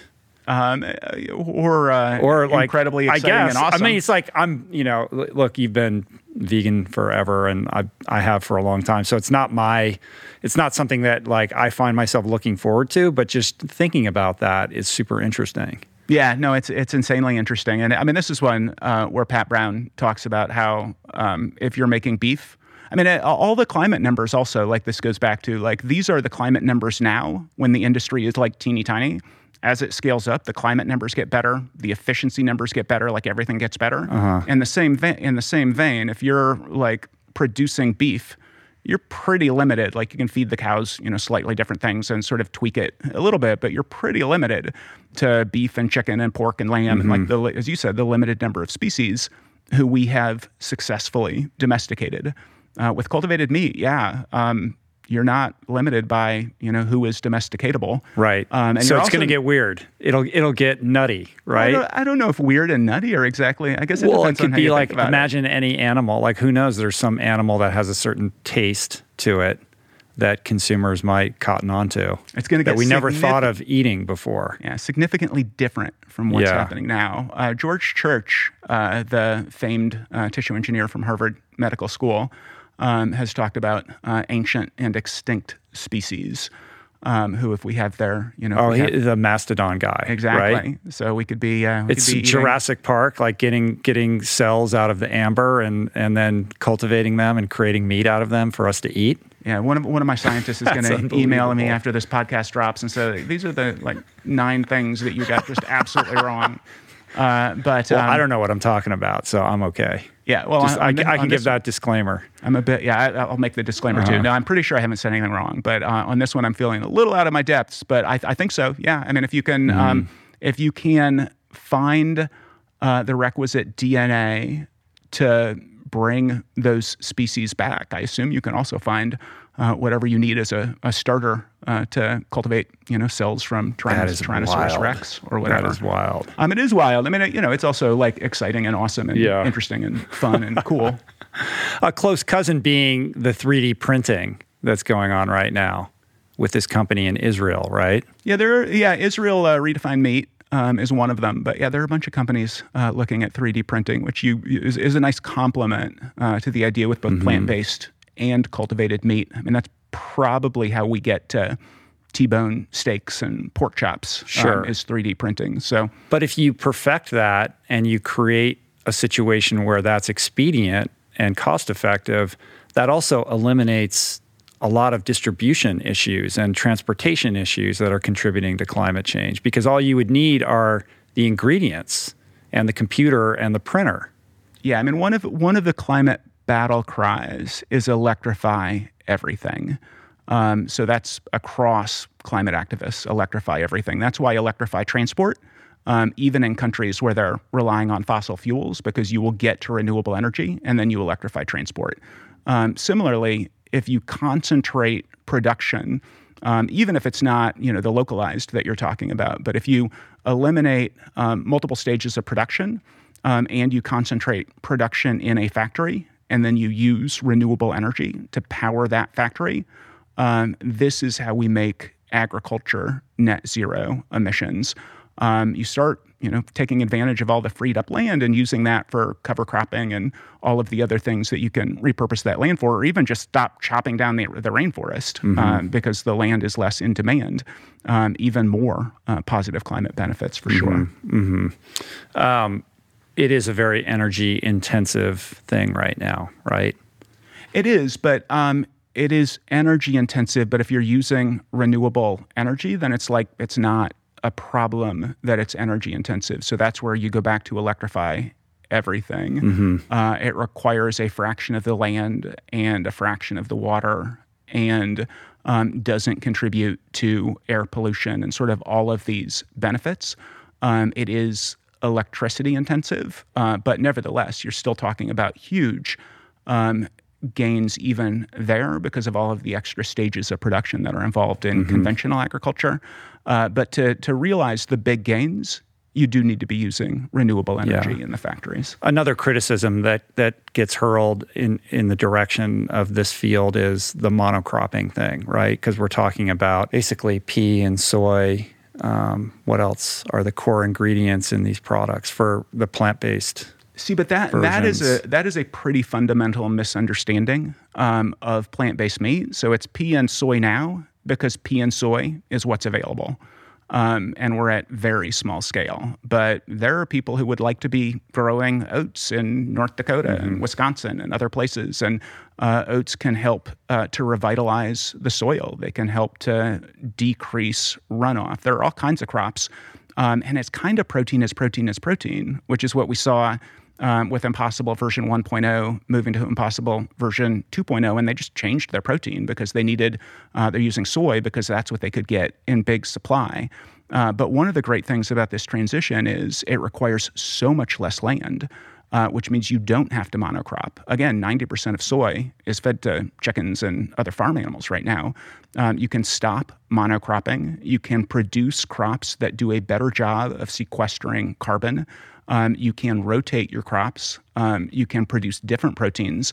It will need to scale up so that the supply chain is there, and we're not in that place yet. We're not there except with peas and soy.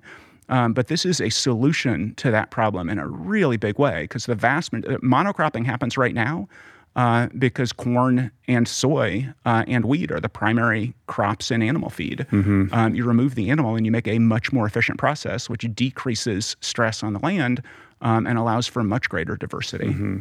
Yeah, and as we continue to iterate and find more diverse plant products to use for these alternatives, you create a more biodiverse situation where you can rotate those crops. Yeah, no, that's exactly right. That is exactly right. And I mean, thinking again on a global scale, going from needing 4 billion hectares of land to 1 billion hectare of land, that's good for the issue of monocropping in the United States, which is where most food activists are thinking about it.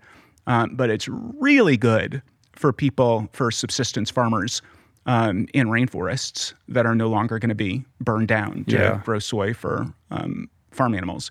It's really good in the entire developing world where land is being taken over in order to grow crops to feed to animals or to graze animals because more and more people are eating meat. From a biodiversity standpoint, both ocean biodiversity and land biodiversity, decreasing the inefficiency of production is just such a boon to the natural world. I'd like to see this move towards organic production as well. I mean, I talked to Pat about this, and he was like, look, I'd love to have organic soy for the Impossible Burger. There isn't enough. It's not being produced at the scale that he required.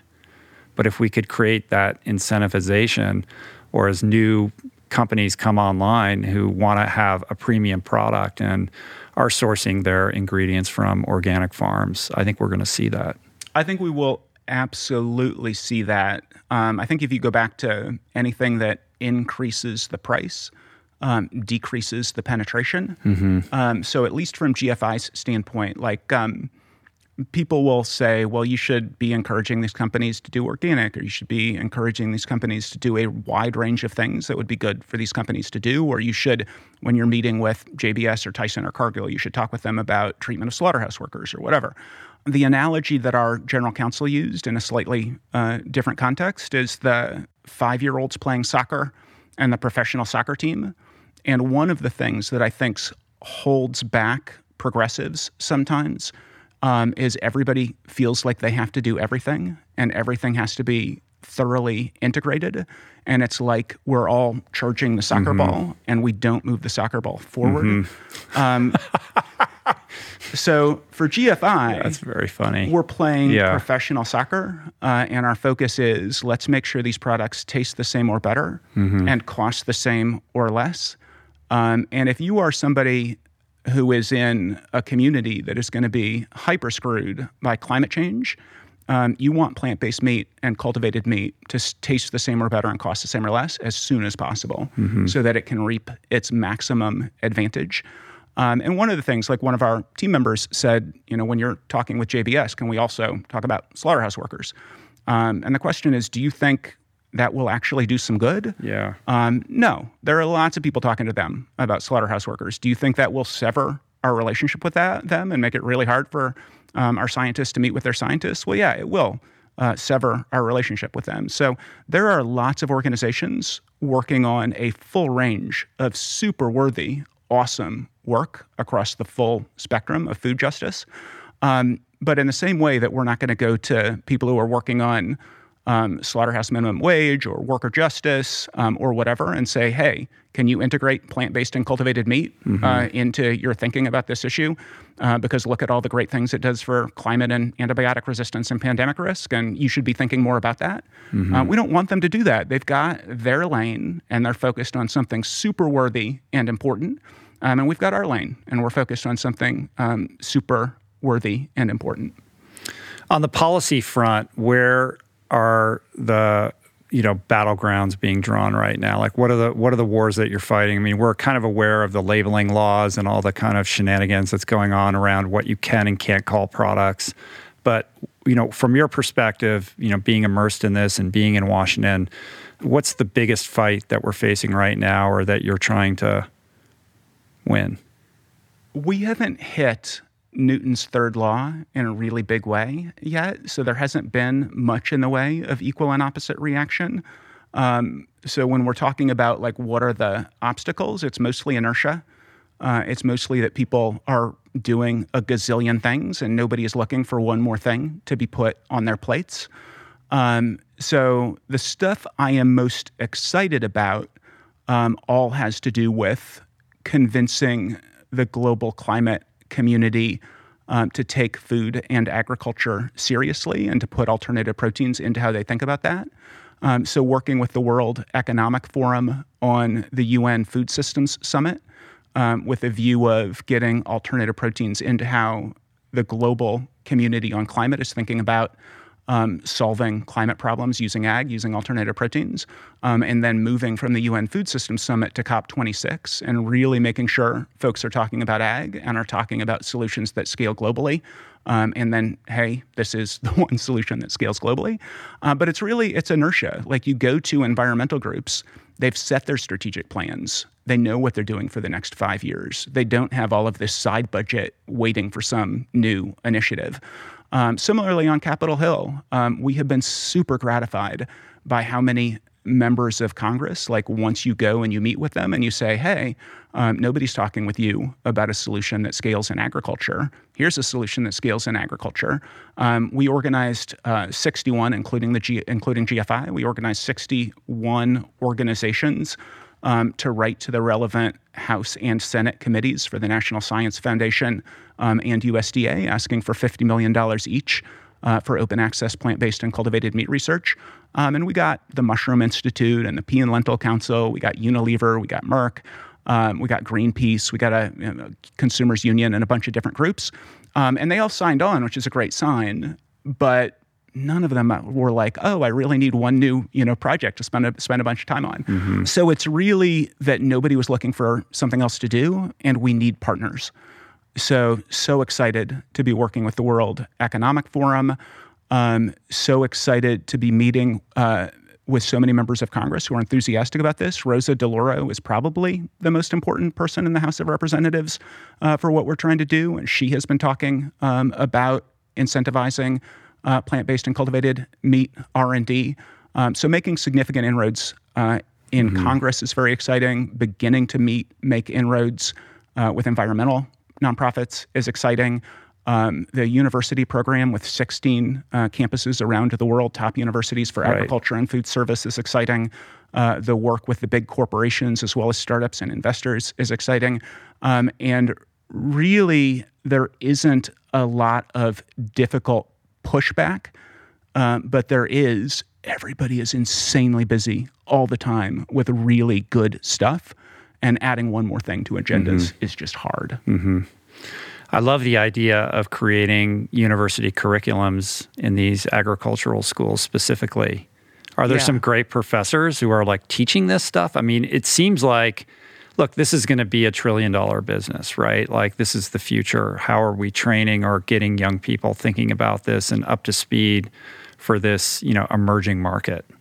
Yeah, it's very exciting. And we've got an entire program at Berkeley. We've got an entire program at UC Davis, which is the number 2 ag university in the world. We've been working with Wageningen University in the Netherlands, which is the number 1 ag university in the world, working with them on proposals to the government to fund even more of it.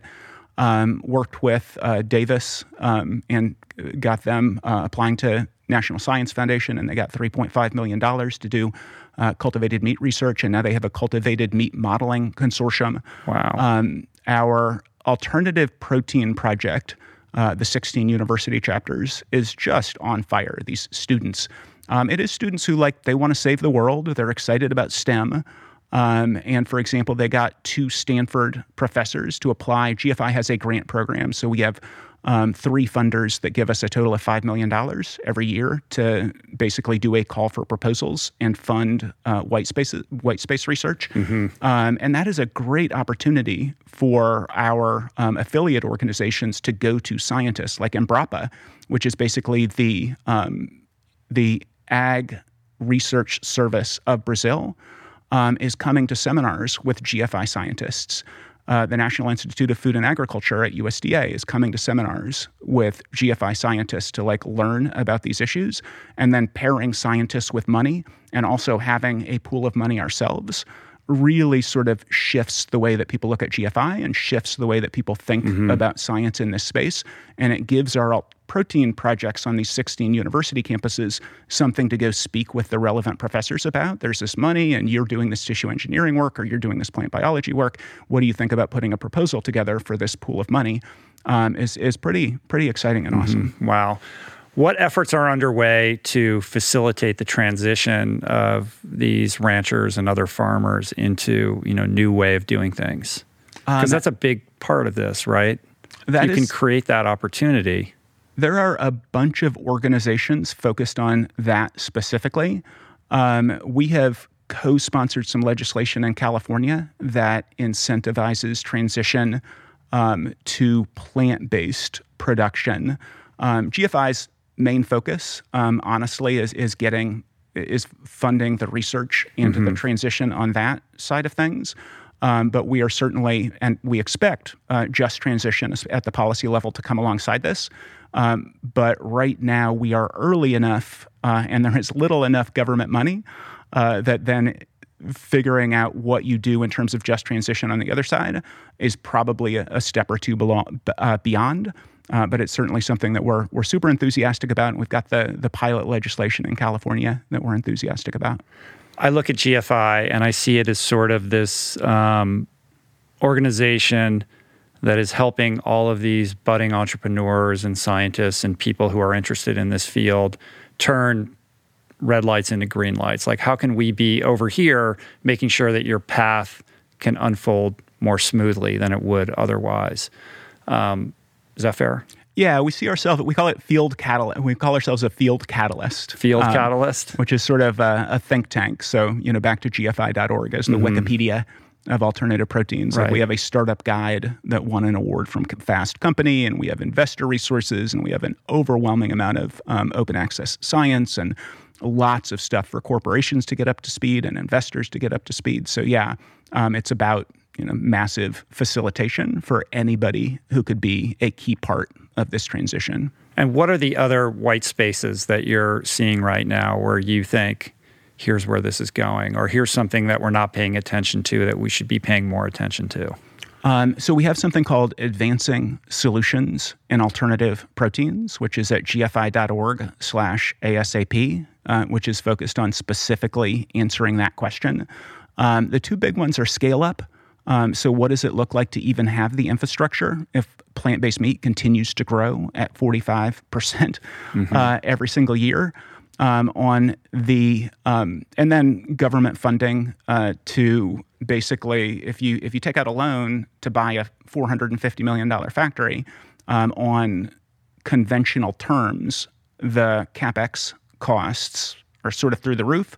Elon Musk credits Tesla not going bankrupt in 2009 with a government incentive program that allowed him to take out a really low cost loan. So incentivizing that sort of thing at the government level is a pretty big one.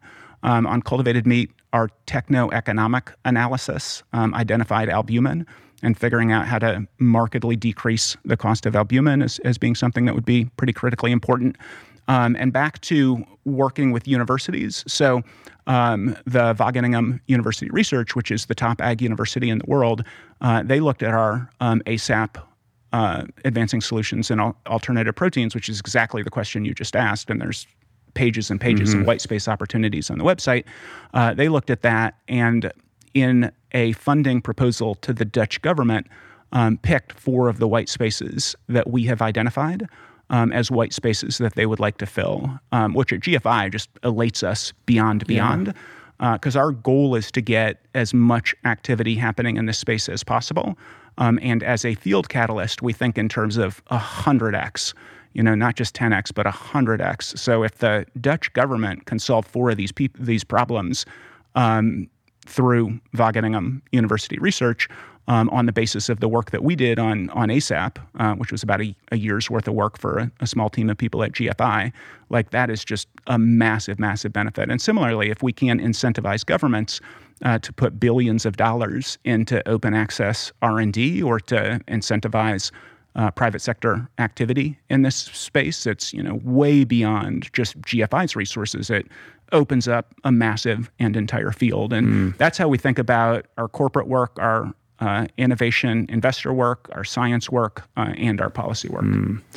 So casting your gaze forward, 20 years, 50 years, what does the world look like if you're able to accomplish all of these goals that you've set for yourself and for GFI? What does the world look like? Yeah. Imagine all the lights are green all the way, and all these things that you're working on, and all these companies that you're babysitting and helping facilitate, and the next generation of scientists that you're trying to birth into the world are able to go off and do the thing. Yeah, even just on the plant-based and cultivated meat side, when somebody says, how quickly could we replace commodity meat, so lowest common denominator meat, how quickly could we replace that with plant-based and cultivated meat?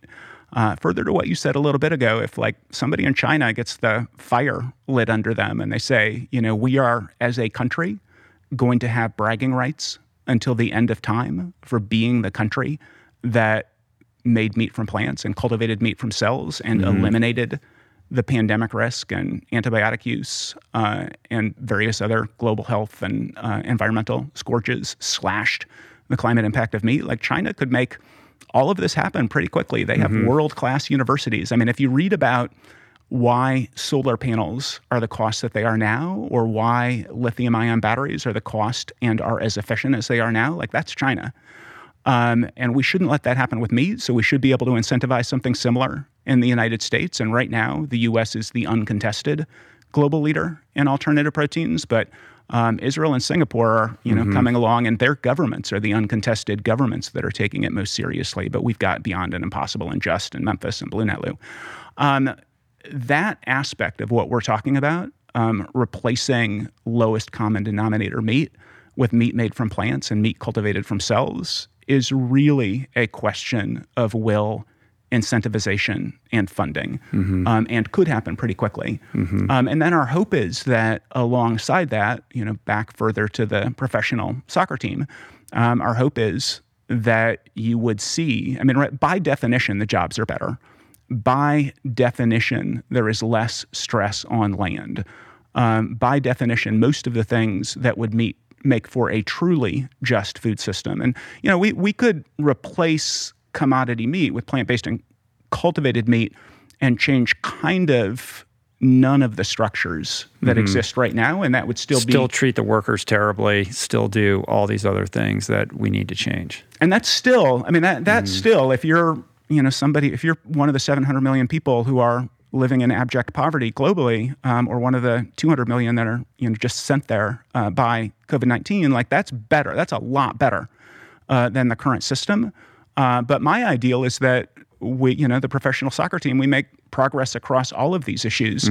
And as there is less stress on the land, we do move toward organic. We do completely abandon monocropping and other things that destroy the soil. We do take what we learned in Kiss the Earth seriously about soil regeneration and beating back the toxins and everything else. And we take worker concerns seriously, and we incorporate environmental justice into our thinking across all of these issues, both factories and where the factories are placed and how farmland is distributed and who gets incentivized. And I think all of that gets easier if we're not incentivized to monocrop and if we're making meat from plants and cultivating meat from cells. I also think that we can completely rethink our relationship with animals. If the vast majority of people are not in a relationship that is supporting industrial animal agriculture, I think we can think in whole new and more open ways about who animals are and how they are, et cetera. So I think this can be a part of creating just a much better world across the full range of issues where the world is broken right now. Beautifully put. I think that's a good place to wrap it up. Can I say one last thing? Of course. GFI is hiring. Yeah, I was going to get to that. I wasn't going to end this. I was going to culminate it with a big monologue about GFI. Oh, that's very nice. I know that you've been hiring like crazy since I met you, and this has gone on unabated. So if people want to get involved, in addition to just going to gfi.org and spending time on the website and reading all of the literature that you have available there are also multiple opportunities and avenues to get involved, but perhaps you could even get hired by Bruce to work there. That's exactly right. We have a whole bunch of openings, and people can find them at gfi.org/careers. And like you said, we are often and somewhat constantly hiring. Mm-hmm. So we keep growing, and we do have openings not just in the United States, but also India, Israel, Brazil, Asia Pacific, out of Singapore, and all over Europe. But our policy office is in Brussels. Yeah. And anything else that I didn't address or left out? My hiring pitch is that GFI takes mindfulness very, very seriously. We have incorporated Daniel Pink's theory of vocational self-actualization and how we think about working at GFI. So everybody gets a Headspace account if you work at GFI. We start our leadership team meetings as well as our staff meetings with 2 minutes of breathing in all things good and breathing out all things bad. And we really take seriously the idea that what people want from their vocations is a high degree of figuring out how to do your work, not being told how to do it. So we were calling it autonomy, and we had some sort of misperceptions of what autonomy means. You're still hired to do your specific job. I get to do whatever I want? Yes, that was the pitfall a little bit. But I don't think there is a better place to vocationally self-actualize than GFI. And especially for people who are scientists or policy advocates. And if you're at an environmental organization, don't come to GFI. Get your environmental organization to go all in on this. But this is how we stop the next pandemic. It's how we keep antibiotics working. It's how we address climate change. And we really do need all hands on deck on this. So check out our website, get involved, come to our webinars, come to our conferences. I think that's basically it. Yeah, and be a meaningful participant in change, positive change. Amen to that. It's a beautiful thing, man. Thank you, my friend. I love you. If there's anything I can do to support your work, we live in crazy, amazing, fantastical times. It's going to be very interesting to observe how all of this plays out over the next couple of years. And you're certainly welcome back here anytime to share what you find out in the world. Thank you so much, Rich. I love you too. And just absolutely who you are in the world and how you exist in the world and how you use your podcast to raise consciousness about everything good is just truly inspiring. So it's an honor to be on the podcast and an honor to be friends and compatriots in making the world better and more just. I appreciate that very much. And now I'm going to have to start our day here with 2 minutes of breathing in good and breathing out bad. It is so good. It is so good. Breathing in, we are breathing in peace, equanimity, and all things good. Cool. Breathing out, we are breathing out strife, consternation, and all things bad, starting now. Amen, brother. Amen. Peace. Plants. Peace, plants.